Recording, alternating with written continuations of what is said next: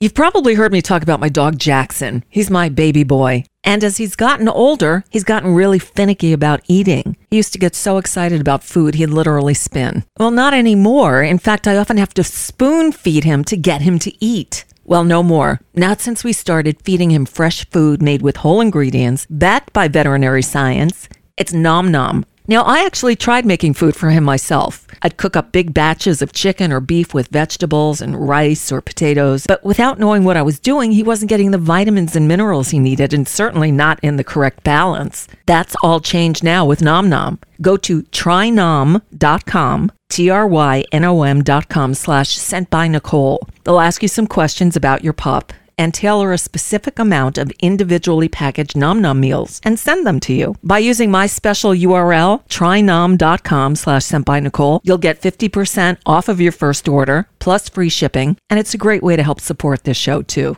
Again, that's trynom.com/sent-by-Nicole. Plus, Nom Nom comes with a money-back guarantee. If your dog's tail isn't wagging within 30 days, Nom Nom will refund your first order. No fillers, no nonsense, just Nom Nom. The following program contains graphic material, including offensive language. Viewer discretion is advised. Boot computer, list of today's guests, signing in chat room, lining up news article, checking level, adjusting cam, secure wire connection, restart computer, checking video feed. With all she's got to do, you'd think Nicole Sandler was a one-woman band. Well, she is, and she's ready for another show. And now, here's the Nicole Sandler Show on NicoleSandler.com. Oh, boy, am I tired. I just got home. So we do have a show today, and I am here live. But here's my daughter needs a car.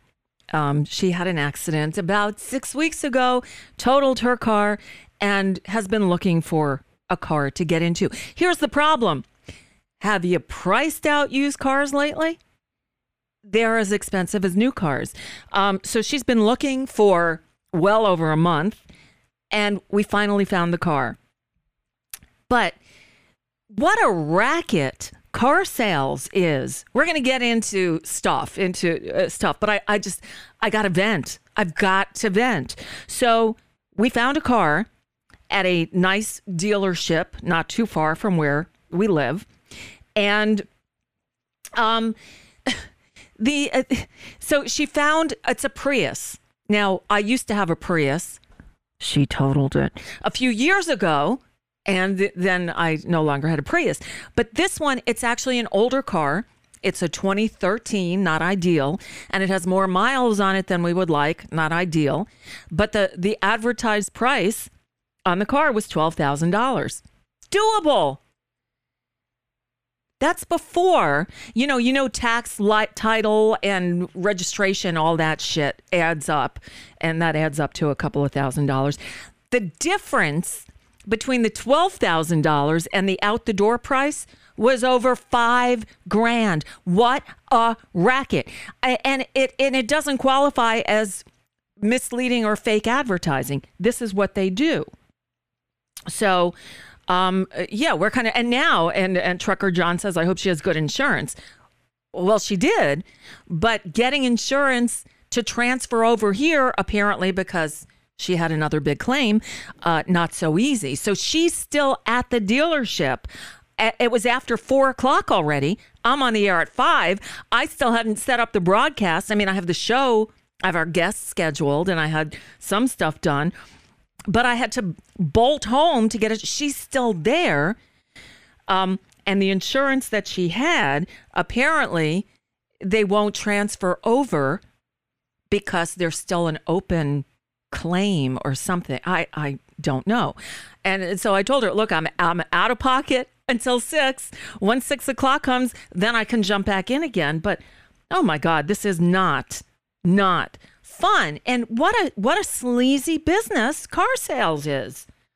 And she looked, she's been looking. She had her heart set on a little Miata convertible.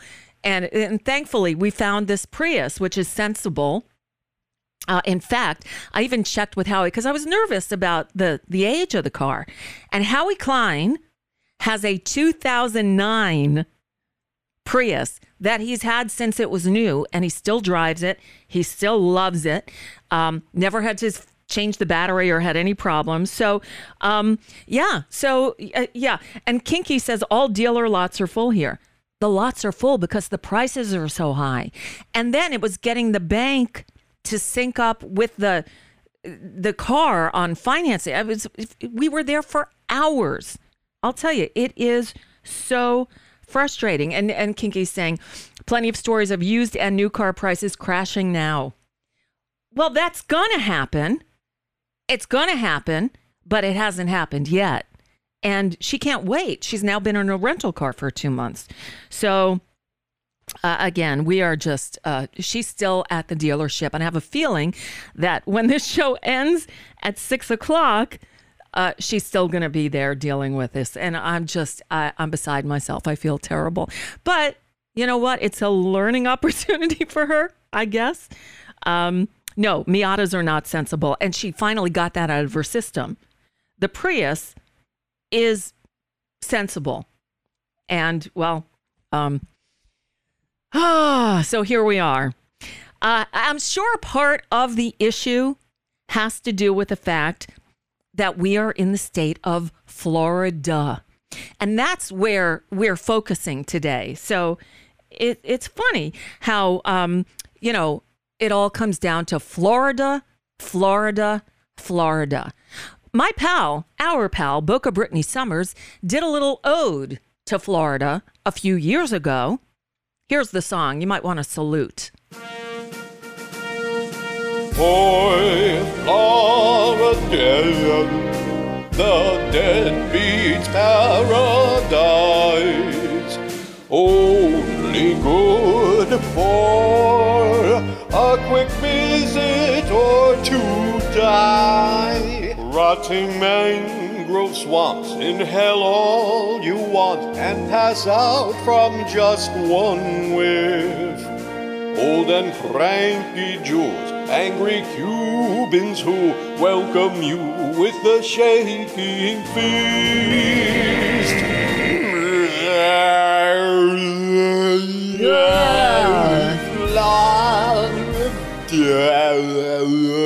Sing it.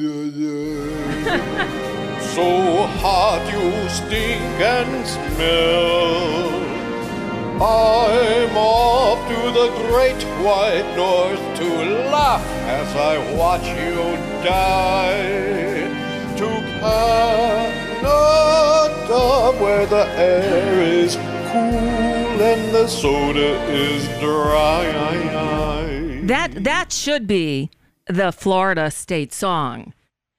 And I thought that some 15 years ago, they changed the state song to this horrible, they had a contest and everything.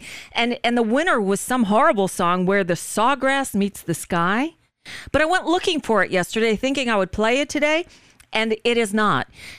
Swanee River, that old racist song, is still the state song of Florida. Somehow it all makes sense when you think in terms of Floriduh. So, here we are. Again, I'm a little bit, what's the word? Kind of off kilter because, again, I literally walked in the door 30 minutes ago. and so I'm out of sorts. I did pull some stuff to share with you. Just some insanity. Now, I think my memory is not what it used to be. And I think I might have played this yesterday. I believe I did. Yesterday, I played for you the clip from Davos, from the World Economic Forum at Davos, where Kirsten, Miss Enema, and her buddy Joe Manchin are seated next to each other on the stage. And I did play this yesterday. And they high-fived each other over the fact that they still won't do anything about the filibuster. That's the kind of weirdness we're operating under. But, forget about Miss Enema for a moment, if you can. Forget about Joe Manchin for a moment. Today, we are going to focus on the state of Florida. So I told you yesterday that I was on a call on Sunday, a Zoom call with members, progressive activists here in Florida. Because, in case you didn't know, the Florida Democratic Party is basically non-existent. Now, Debbie Wasserman Schultz went on some TV show or had an interview the other day where she said, oh, Florida's not a red state. No, we're still we'll be competitive in 2024. You know what I have to say to that, don't you? Bullshit. Yeah, bullshit. Because the Florida Democratic Party is so inept, so invisible, so useless that they, during this last couple of years, the Democrats lost the registered voter advantage in the state of Florida to the Republicans. They came out roaring with new registrations while the Democratic Party barely registered anybody. In fact, I think they lost some registrants. Obviously, in the elections, we got trounced. The Democrats were slaughtered by the Republicans. Now, here's the interesting thing.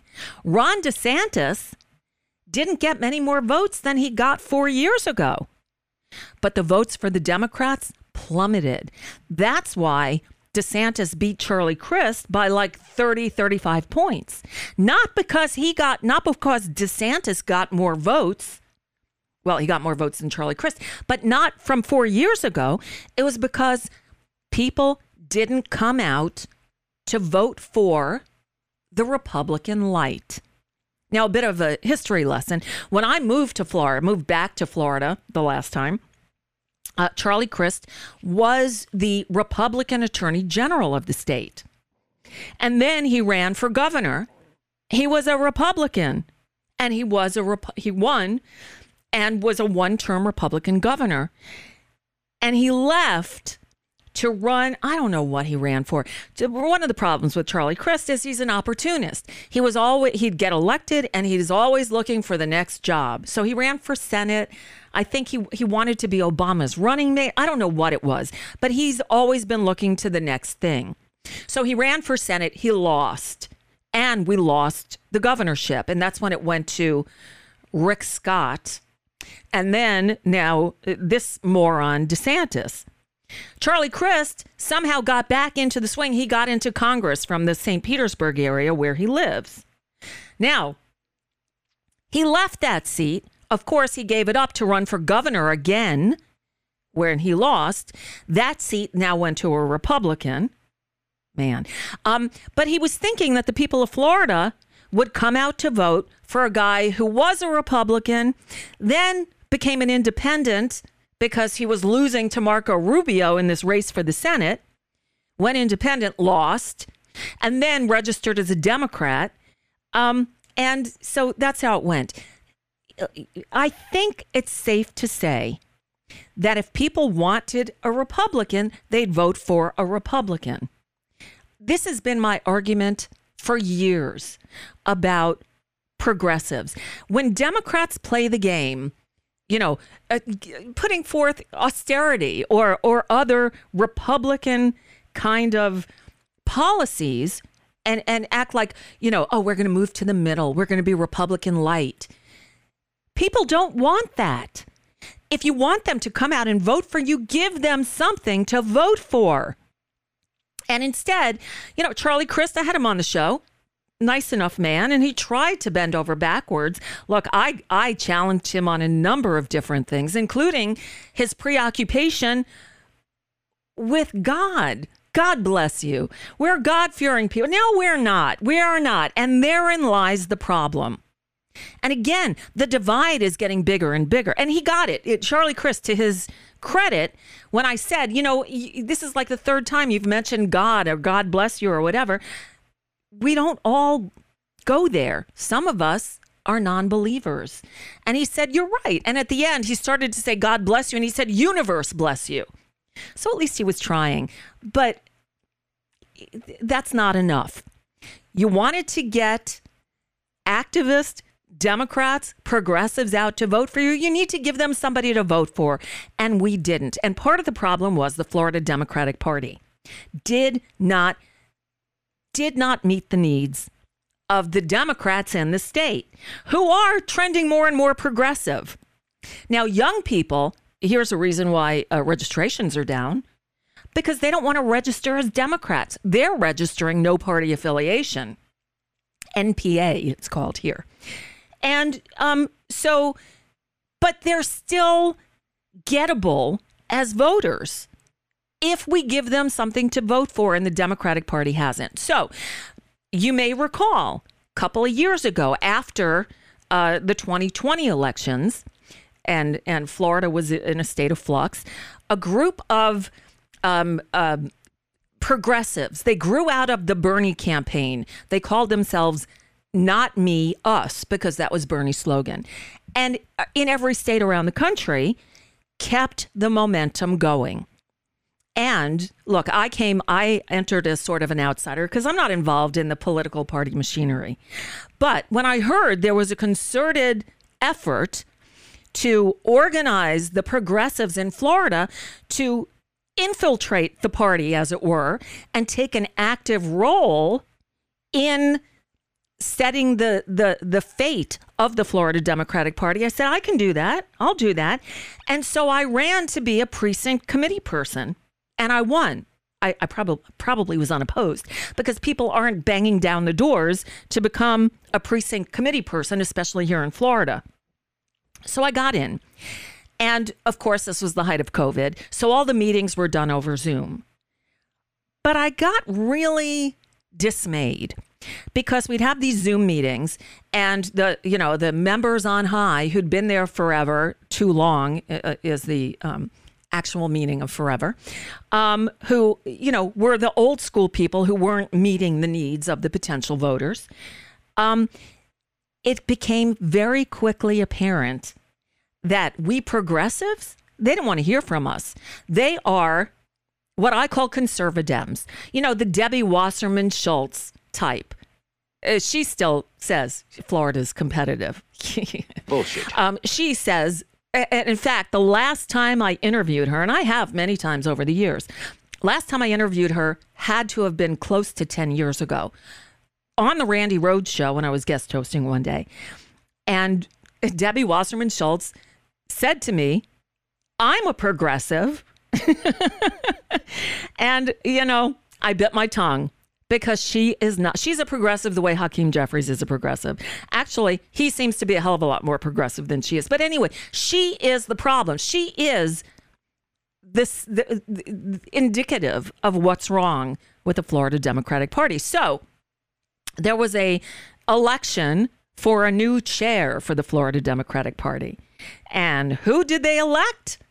The worst of all of the declared candidates, a guy named Manny Diaz, who was mayor of Miami some years ago, and it's just not the right guy. And besides the fact that Manny Diaz is a common name down here, and there are Republicans in office with the name of Manny Diaz, it was confusing. But he also said he was progressive. He is not.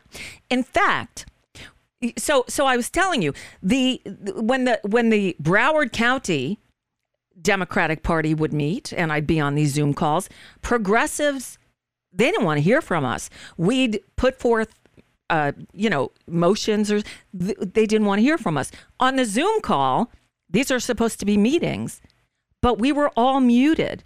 We were there to listen to the presentation they gave us. They didn't want our input.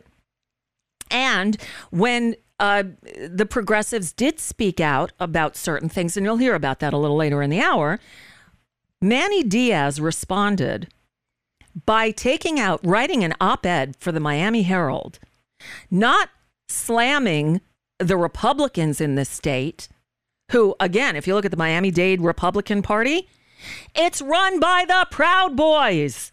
They've been overrun by insurrectionists and election deniers, and I'll say it, domestic terrorists. He didn't vilify them. You know who he wrote an op-ed vilifying?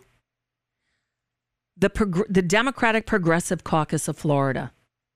He went after the progressives because the progressives criticized his way of doing things. We're going to talk a little bit later in the hour with Carolina Ampudia. I believe she still is the president of the Democratic Progressive Caucus of Florida. She's the one who put together this call that I was on Sunday night. And boy, she's been trying to hold it together and doing great work. There are a number of really good, dedicated progressives here trying to, move things in a more progressive direction. But the party itself is problematic. So Manny Diaz, after the election, after the 2022 midterms, where Florida was decimated, Florida, it was like the Democrats did not exist, because really under Manny Diaz, they didn't. They didn't do outreach. They didn't do get out the vote. They didn't do voter registration. They didn't inspire anybody to vote Democratic.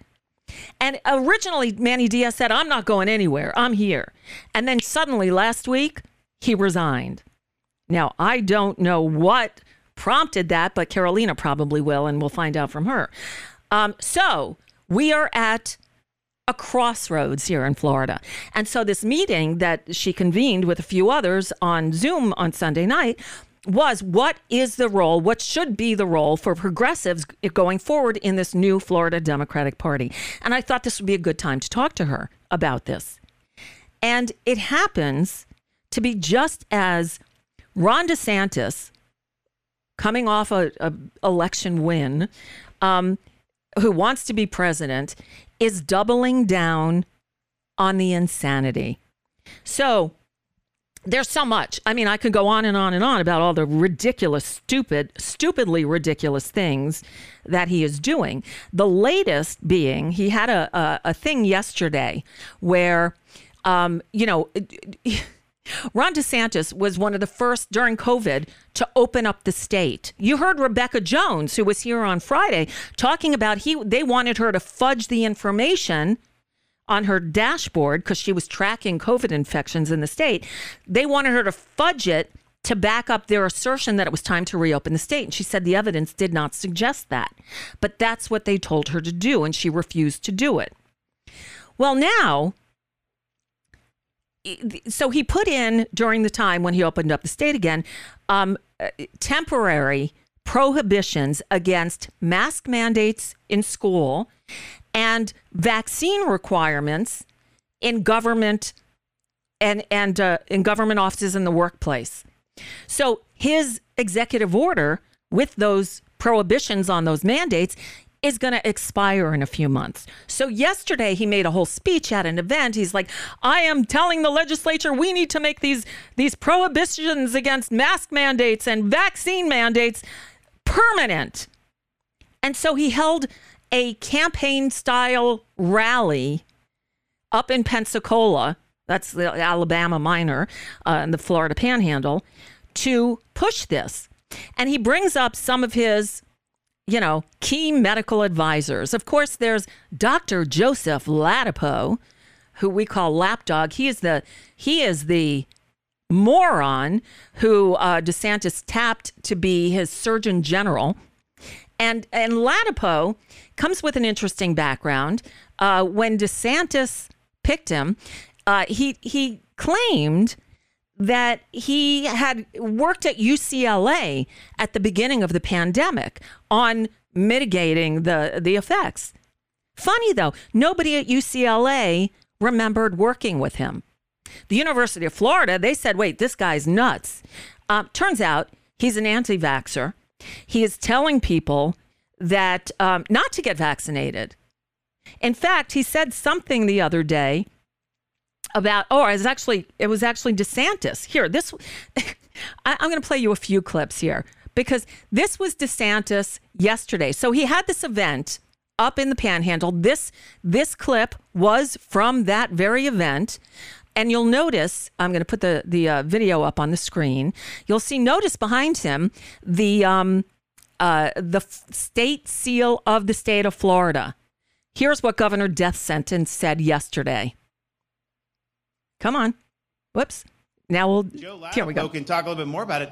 Like almost every study now has said with these new boosters, you're more likely to get infected with Bullshit. the bivalent booster. Not true. That's bullshit. So what possible reason could you force that? And we're one of only a few countries in the entire world that imposes that. I don't even think China imposes that anymore. Okay. Because you don't know shit. So that's DeSantis. Now, one of the medical advisors he had with him is this guy you see on your screen right now. His name is Tim Boyette. He is a radiologist. So he reads x-rays. Now, Dr. Boyette, if I need somebody to read my x-rays, I still probably wouldn't call you.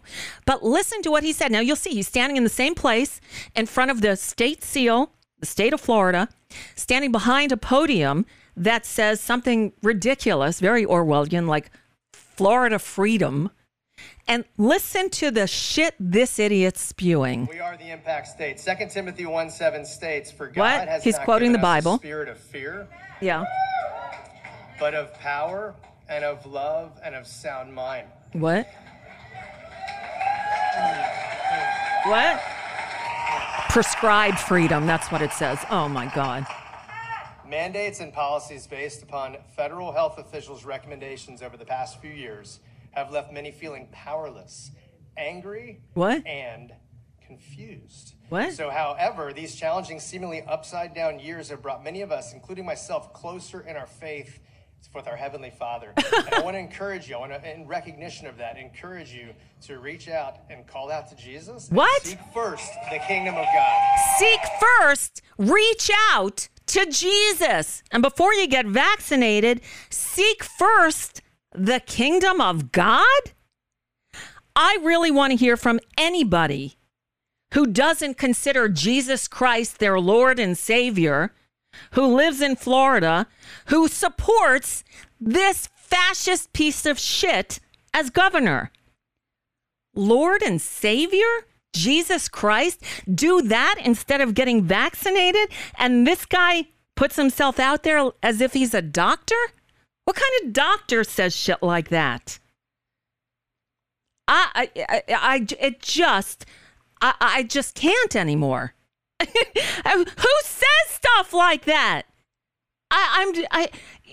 Last night, Allison, my daughter, was over here, and we were doing some artsy stuff in the living room, and David was in his office, and all of a sudden I hear, "Oh my God, Nicole, you need to come in. You need to see this." And he played me this video from this Tim Boyette guy.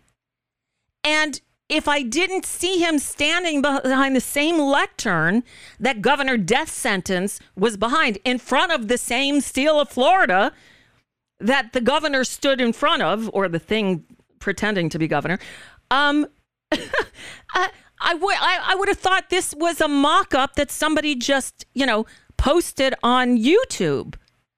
But no, this is real. This idiot was up there representing the governor of the state of Florida, and he said this. Mandates and policies based upon federal health officials' recommendations over the past few years have left many feeling powerless, angry, and confused. So, however, these challenging, seemingly upside-down years have brought many of us, including myself, closer in our faith with our Heavenly Father. And I want to encourage you, in recognition of that, encourage you to reach out and call out to Jesus and seek first the kingdom of God. I'm sorry. I just am astounded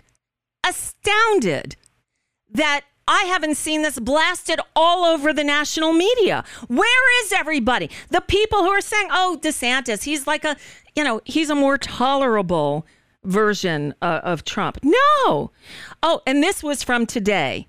This is DeSantis today. Apparently, he was at another event announcing funding for the hurricane-hit beaches. If I remember correctly, Governor Death Sentence didn't want to give anybody else hurricane relief, but okay. So, but apparently, so this, I was just shown this clip. I honestly haven't heard the whole thing. So let's listen together, shall we? Take it away, Governor Moron Death Sentence. And it makes a difference. When you have inflation the way it is, there's certain things that you may decide, okay, this is going up. I mean, some of the grocery is unbelievable how much some of this stuff's going up. So you see some things maybe go up, maybe you make a different choice. But, you really don't have a choice about whether you go to work or not. I mean, you got to go. So you have a lot of people that are racking up big tolls, and those bills are going to be cut in half. That's going to save commuters hundreds of dollars, but some it'll save thousands of dollars because some of them are paying $300-400 a month in tolls for doing around and doing their job. So we're happy to be able to do that. What? And again, we wouldn't have been able to do that if we didn't have really strong fiscal reserves, very good economies continue to outperform Get to the gas stove part. Come tax on. relief in the upcoming legislative session. Of course you I are. mentioned some of this stuff in the fall about how we're going to make basically raising kids tax-free,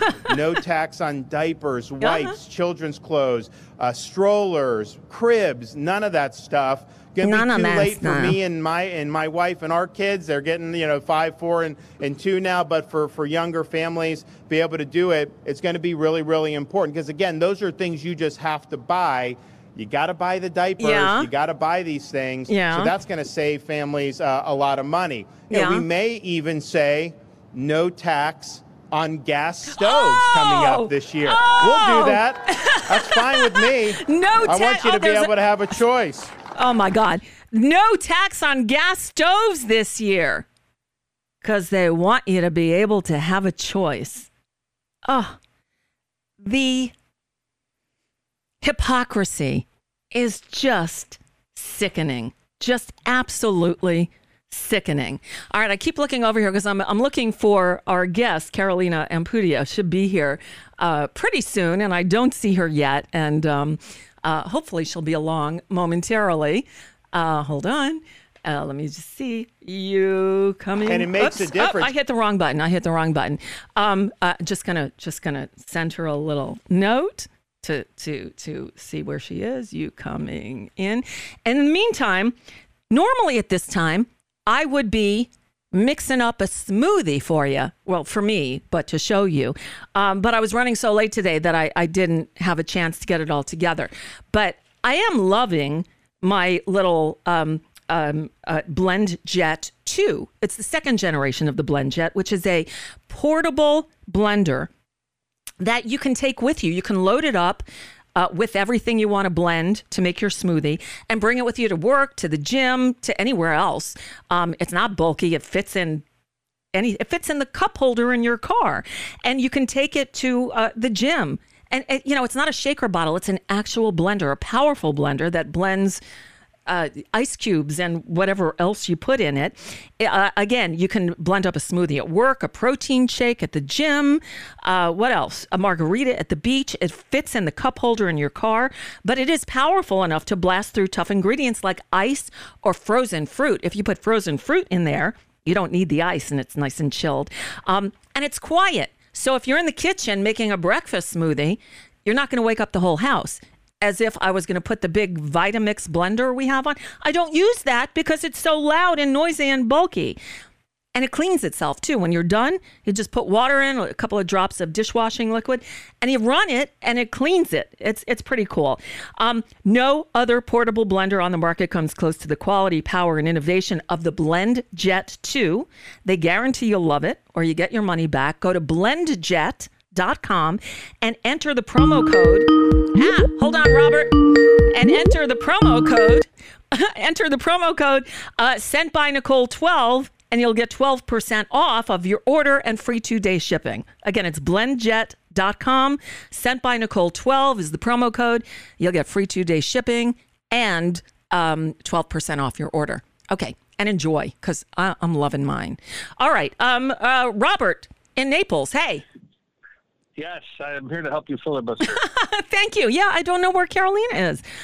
She was supposed to jump in at 5:30, and I don't see her yet. But anyway, you're here. What do you think of our governor? She shows up. No, I can't stand the guy. The second she shows up, obviously take me off and put her on. But let me just say this: that was the first time I heard it. I did scroll past some guys with on Twitter today, and it looked like the seal for the governor, but I didn't look at it. Yes. They hit the play button. But my God, what the fuck? I mean, I don't want to live in, Kyrgyzstan. I don't want to live in any, religious state. Period.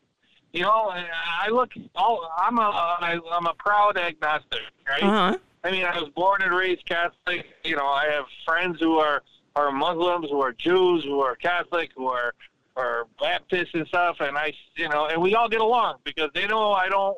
They don't bring it. They don't talk to me about it. And that's fine. Because then when I tell them what I think, they they don't want to hear that either. So we don't have that conversation. But why the fuck is this guy telling on a state forum that that go pray to your heavenly Father? What the hell is that? What, Santa Claus? That's Santa Claus to me. I'm gonna pray to him. Who am I praying to? Well, anyways, I heard that and that pissed me off, and I think that's what you were gonna ask me about, right? Yep. That I'm astounded. So he's speaking at an official Florida event in front of the state seal, and he's saying, don't get vaccinated before you do something like that. Pray to Jesus. What? Yeah, fuck him. What? Yeah. Okay. And furthermore, it's one thing to be agnostic, but let me tell you something else. Not every religion believes that Jesus Christ was the Lord and Savior or the Son of God or whatever other nonsense myth they put down. Jewish people, there is Jews have historically been Democrats, at least where I come from. But there are some who are pro-Israel who have gone, leaned Republican in recent years. I want to hear from one Jewish person who supports Ron DeSantis and his medical experts telling people to pray to Jesus Christ before taking a vaccine. I want to hear, this is my challenge. Are you in Florida and Jewish and support these people? I want to hear why. Yeah, you know the answer. The answer is they support Israel. Israel can do no right or wrong, and that's why they're on that team. Although, right now, you know what's going on in Israel, don't you?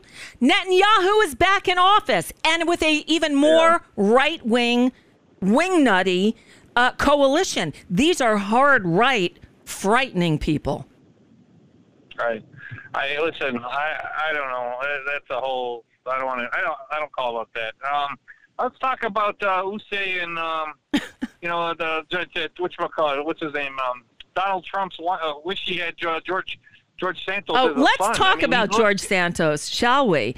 Yeah, Donald's got to be looking at that guy going, how could that kid not be mine? I mean, look how beautiful. He does it better than I do. He does it better. I mean, he's looking at his kid, Don Jr., which I call Uche, and the other one, yes, butthead, Eric Kuse, and he's like, that guy produces over there. You guys aren't producing.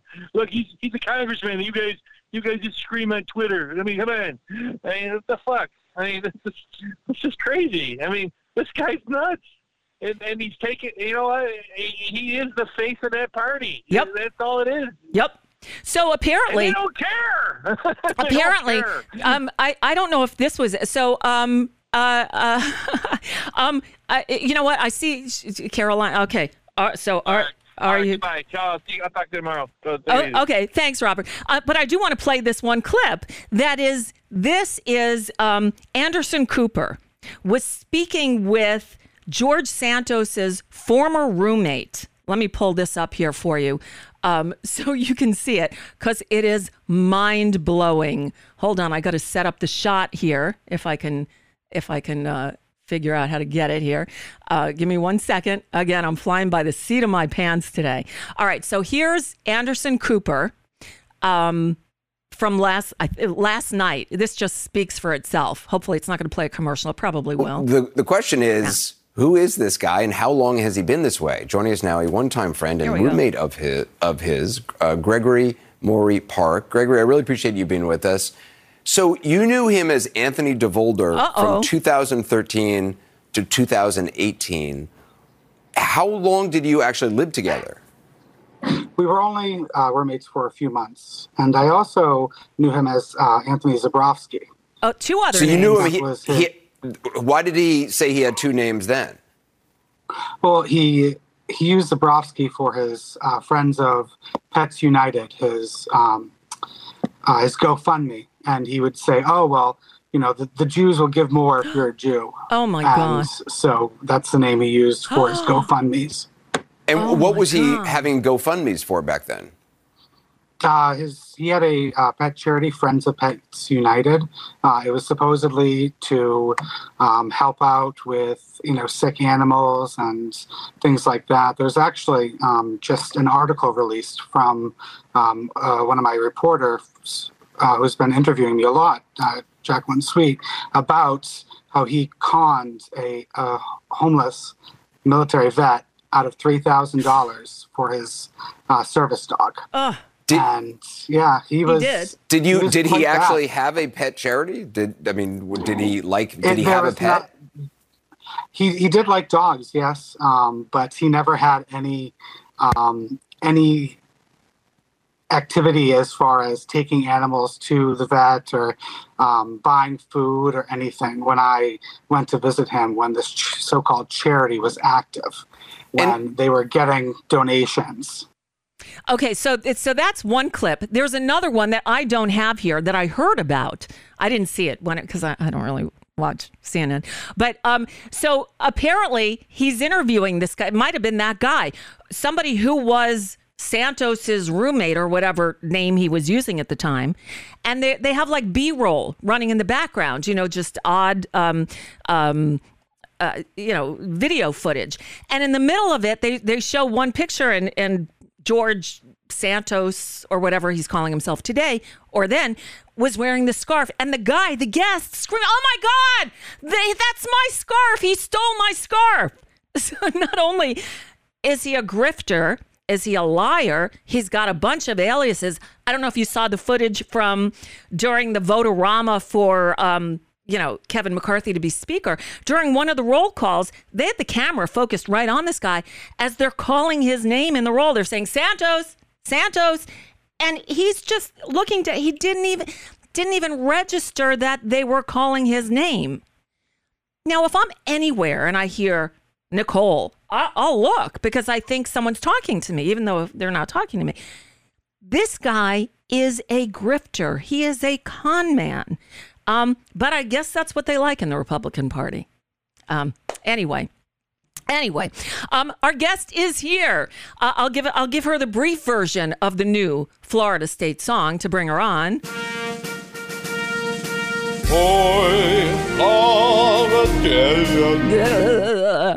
Carolina Ampudia. Are you still the president of the Democratic Progressive Caucus of Florida? No, I stepped down just recently. Okay, because on the website, they still have you as president. Are they between presidents or what's happening there?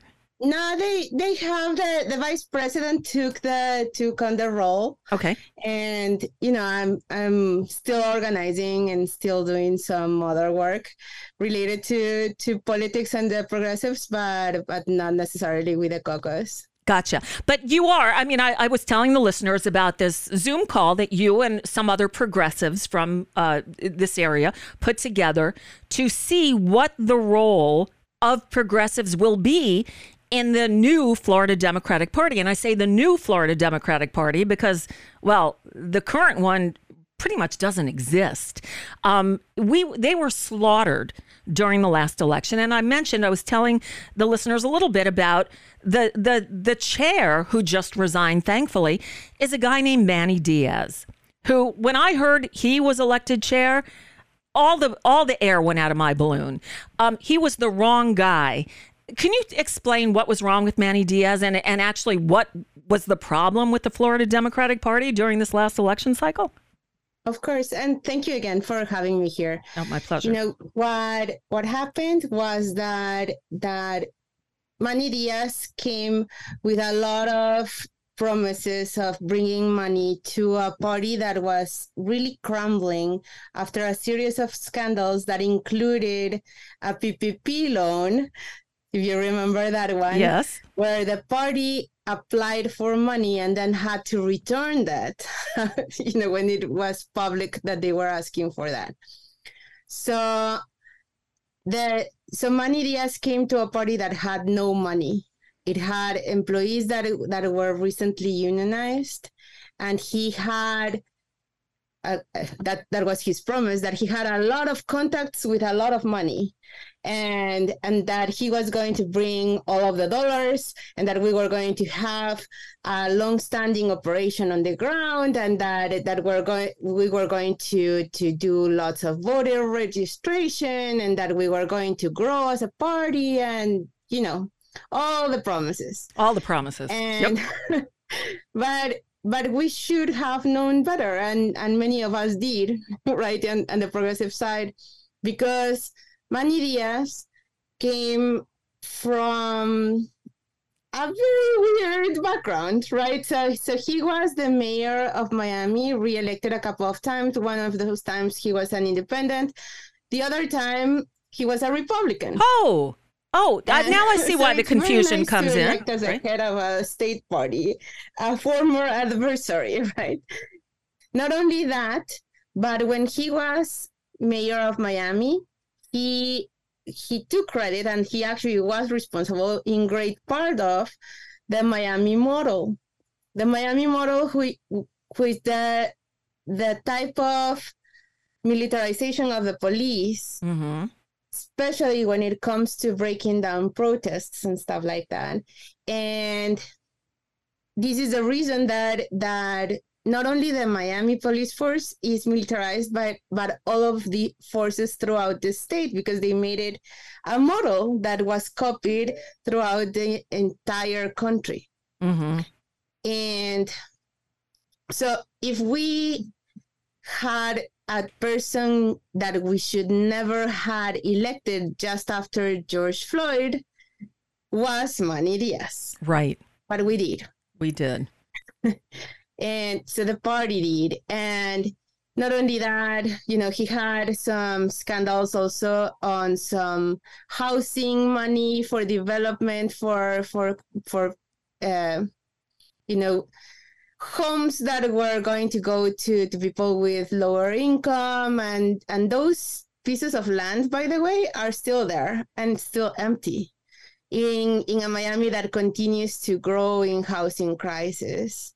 And that's a reminder, a constant reminder of the failures that happened with him. But, the party seems to forget very quickly when there's these promises of money, because a lot of the people in the party think that to win elections, you need a lot of money, which is true. Right, true. But they also think that winning elections is the only role of a political party. And I think differently. I think that we are here to serve, and by serving, we earn the trust of the people, and we work with them to identify leaders in the own community, so that we're not electing saviors, but actually uplifting people from the community and giving them the tools so that they can better represent themselves. Right. So, Carolina, somebody in the chat room is asking, who is the we who elected Manny Diaz? And that is the elected Florida members of the Florida Democratic Party, who many of them have been there. They're status quo people. They have their positions within the party and they don't want to give them up. There was a lot of caucusing in the different counties with the different factions. And again, you were one of the leaders of the people down here in Broward County, the progressives, who were trying to organize to at least have a say within the party structure. And so there was a good progressive in the race. She did not win. Manny Diaz comes out of left field, or right field, I guess, and wins. And then things start. I was on a couple of meetings, and I was very dismayed by the fact that we were not even allowed to give input. We were just muted. It was all Zoom because of COVID. And we were there as observers. I thought we were supposed to participate. And then you, as president of the Progressive Caucus, had some criticisms of some things. And Manny Diaz, instead of working with you, took to the Miami Herald and wrote an op-ed, not criticizing the Republicans, but criticizing the Progressive Caucus of Florida. What the hell? What was that about? So right after I got elected, he had done some comments about the embargo to Cuba. And it was very shocking to find that he didn't even know who his base is, right? So we, as a caucus, we have existed for 15 years, I believe, already, and we have always had on our platform that we do not support interventionism and embargoes as a form of interventionism. And, you know, by him not reading who is his base, he considered it as a personal attack, I think. And he went and made it personal, attacking the caucus and calling us, you know, those crazy radicals and, you know, that kind of thing.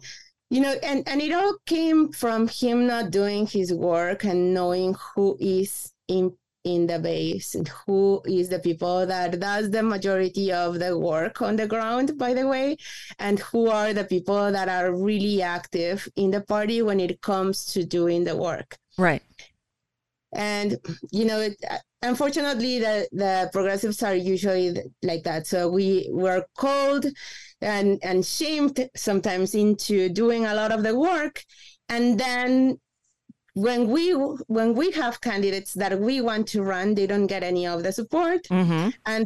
And then it becomes like this idea of that we only want you to fall in line and to do the work, but anything else, you're out. Right? Right. And you reminded me of the day that Manny got elected. When Manny got elected, he tilted the scale for the DNC election.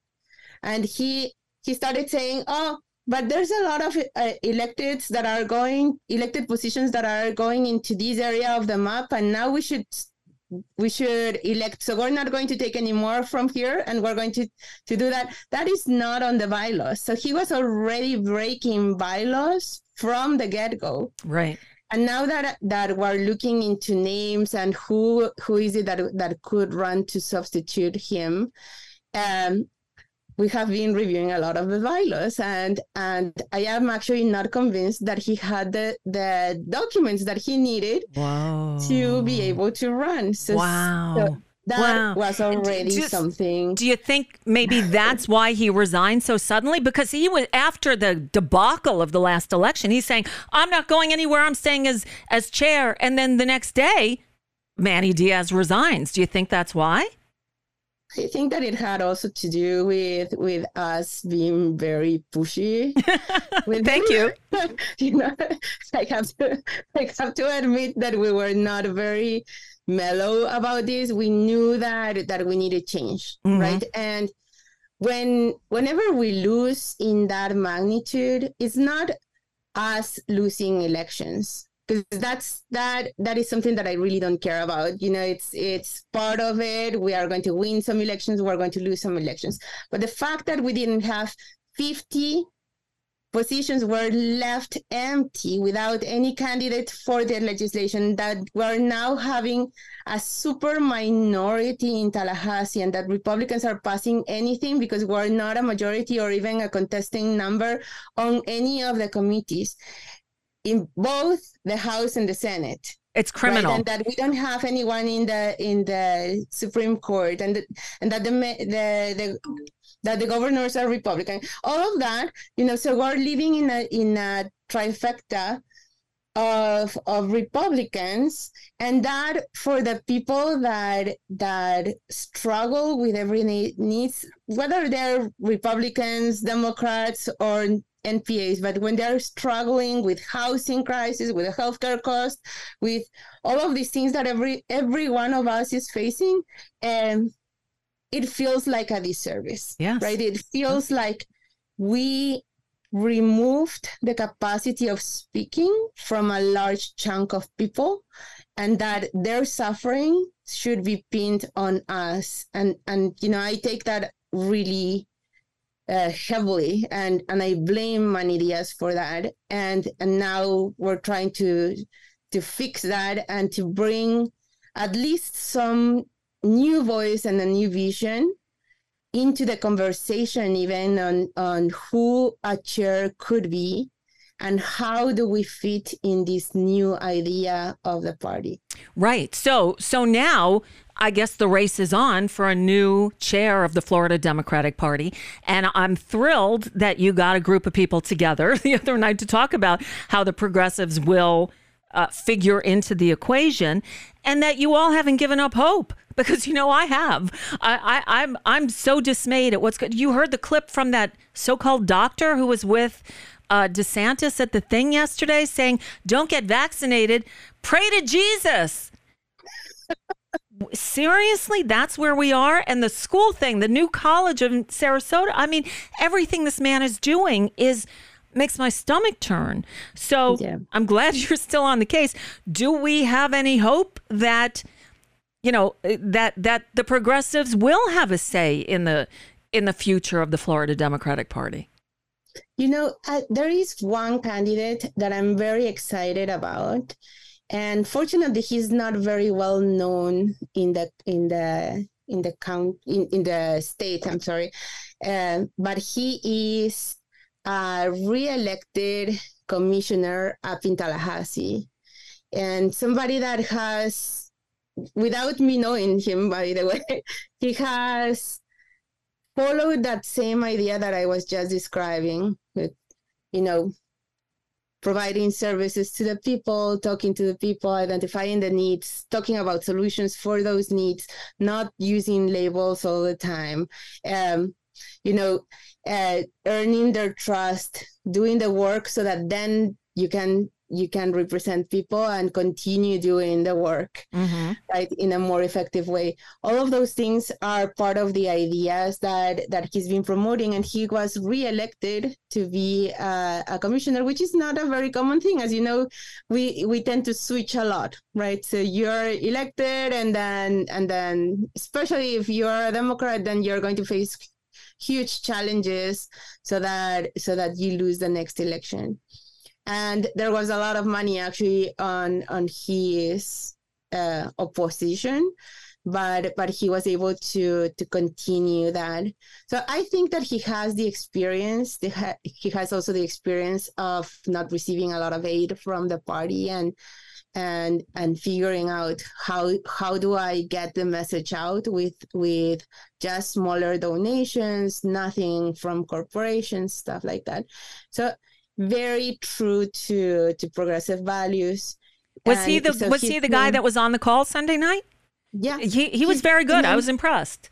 Mm-hmm. Yeah, he's really good. I want him to be more known. His name's Jeremy Madlow. Jeremy Madlow. So if your listeners want to look him up, he's excellent. He endorsed Bernie, which is not a very usual thing to do as a candidate for a commission. But really, really true to the type of work that we should be doing, and with the experience of already having won 2 elections, this is a good fact that can add to the party. Right. Especially with this type of leadership that we have seen. What do you say? We're running short on time. But Debbie Wasserman Schultz yesterday or the day before was quoted. She said, "Oh, Florida's still a purple state. Florida's not a red state. We have a path to victory," or whatever nonsense she said in 2024. Do you agree with that? No. She cannot be more disconnected with reality, unfortunately. And what are we expecting from her, to be honest, right? So she's going to say that because she's been in power for so long, has done so little to help anyone, and including the state party. Right, and she's barely present on any of the events. I've been very active in the past few years, and I have seen her. I think that in one of the events from the FDP, not the most active, and it's shown, right, and. Debbie Wasserman is another level, and you and I could talk another program, maybe an entire week about her. I hear you. I hear you. Bottom line is, it's a very tough climate right now because the Florida Democratic Party is not giving young people a reason to join the party. Some might say the National Democratic Party isn't doing much either, although Joe Biden's been better than I expected. This latest nonsense with the documents, this was just not necessary. This was should not have happened. It's just a giant clusterfuck. It's the only way I can describe it. I hope Democrats get their shit together because, look, we came, not in Florida, but nationally, Democrats did better than expected. Only because of how heinous the Republican Party is. They didn't get there because of what they were doing. I think they got there because people are saying no to fascism, no to destroying what little democracy is left in this country. We need to give people a reason to come back to the Democratic Party because the Democrats are doing something to turn things around. And we got a work cut out for us. And reproductive rights is a very important thing, but it cannot be the thing that we run on when people are struggling with housing, with the cost of living, with the cost of education, with debt. There's so many other things that are actually impacting people's bodies and the quality of living and the way that we basically survive in this country.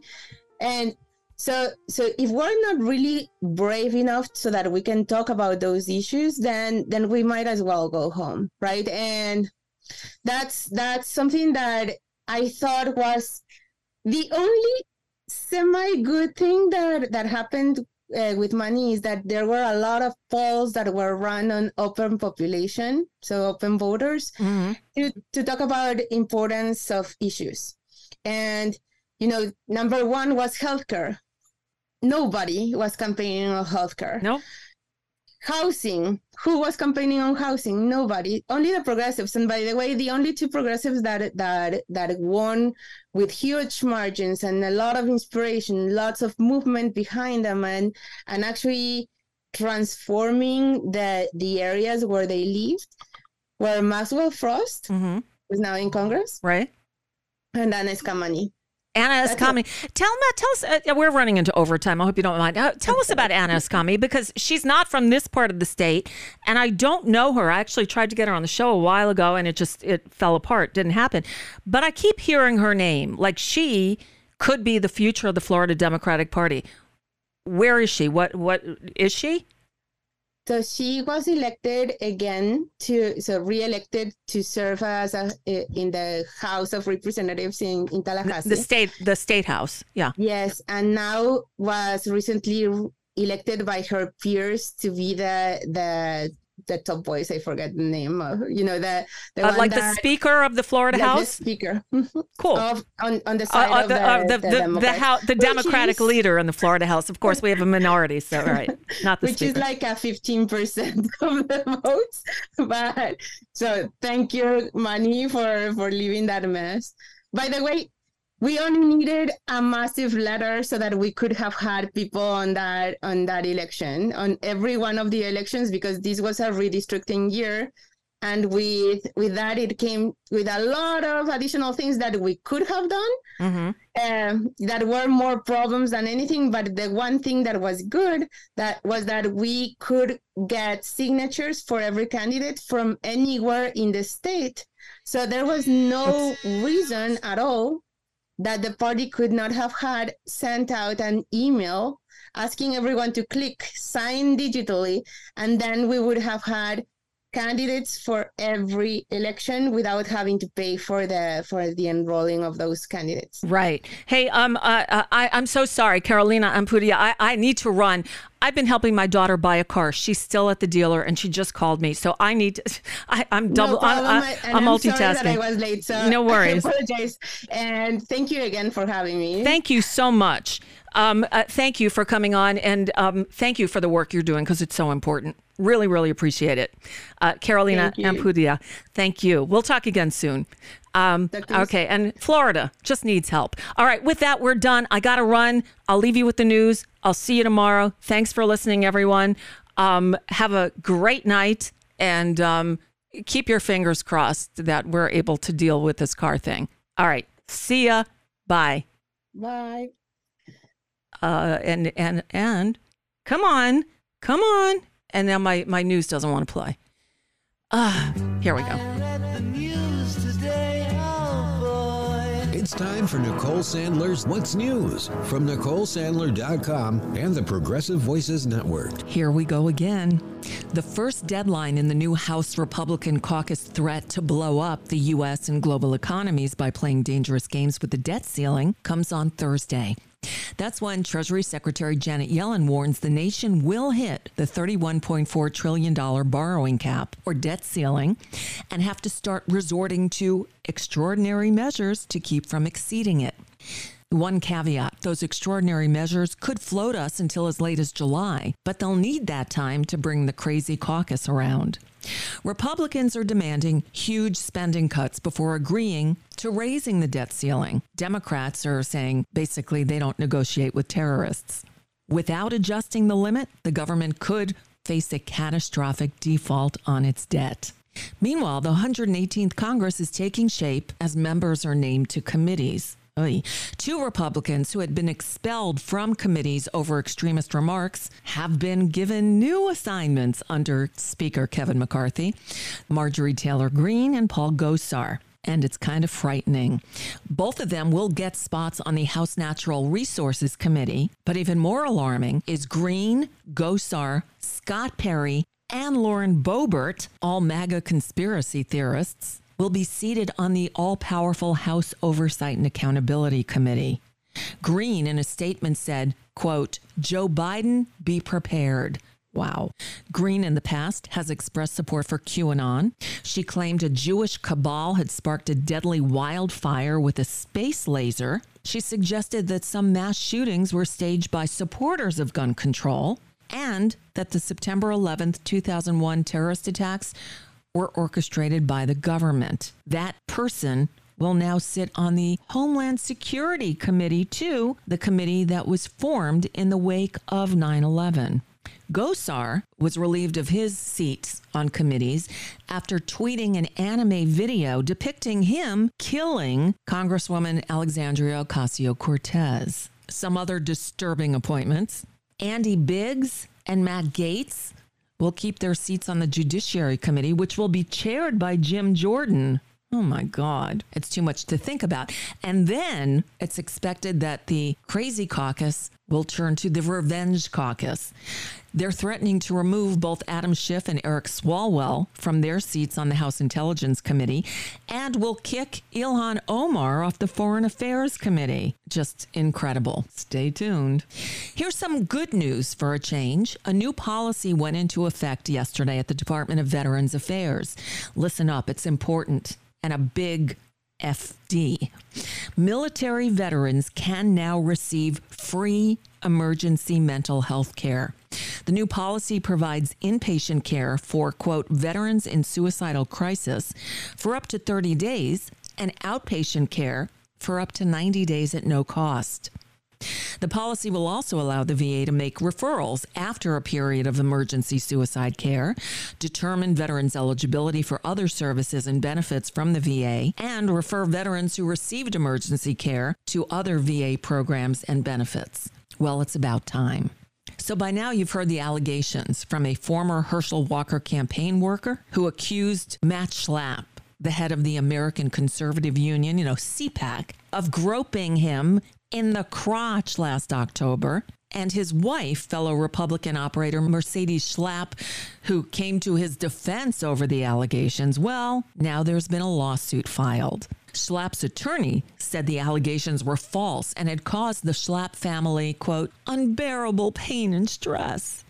The accuser filed the lawsuit in a Virginia court anonymously, citing a fear of retribution, and is seeking $9.4 million in damages. He's accusing Mercedes Schlapp of defamation for texting neighbors that he is, quote, troubled and had been fired from multiple jobs, including for lying on his resume, which he denies. So COVID-19 has killed more than 1 million people in the U.S. since the start of the pandemic, and life expectancy has been cut by nearly 2.5 years since 2020. Experts say the virus will likely remain the third leading cause of death in the U.S. in 2022 for the third year in a row, just behind heart disease and cancer. CDC officials have said they're actively working to better develop and deploy rapid response measures to combat the spread of outbreaks. But here in Floriduh, the fascist governor, presidential wannabe, the guy responsible for the deaths of more than 84,000 Floridians, continued his attack on efforts to combat COVID-19. Now he's calling on Florida's legislature to make his temporary prohibitions on mask mandates and vaccine requirements permanent.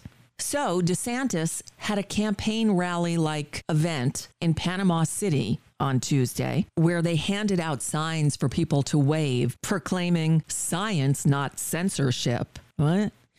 DeSantis saying, being the free state of Florida did not happen by accident. Oh, please. And he was joined at Tuesday's event by some, quote, doctors, including Tim Boyette, one of his advisors.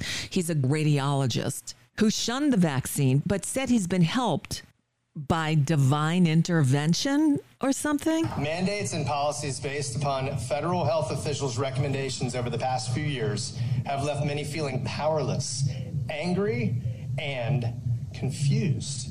So, however, these challenging, seemingly upside-down years have brought many of us, including myself, closer in our faith with our Heavenly Father. And I want to encourage you, in recognition of that, encourage you to reach out and call out to Jesus and seek first the kingdom of God. Jesus? He really said try Jesus first? Wow, you just can't make this stuff up. And as for the Florida Surgeon General, he was recently criticized by medical school colleagues at the University of Florida for what they concluded was flawed research, which resulted in the state health department issuing guidance discouraging COVID-19 vaccines for men under 40. The governor's office has dismissed the criticism. Latipo, the Surgeon General, said of the mask recommendations that came from state and federal governments and the CDC, quote, there's a lot of lunacy out there. Hey, Doc, look in the mirror. And that's just a bit of what's news for now. I'm Nicole Sandler. If you appreciate these reports and the Nicole Sandler Show, I hope you'll consider making a contribution.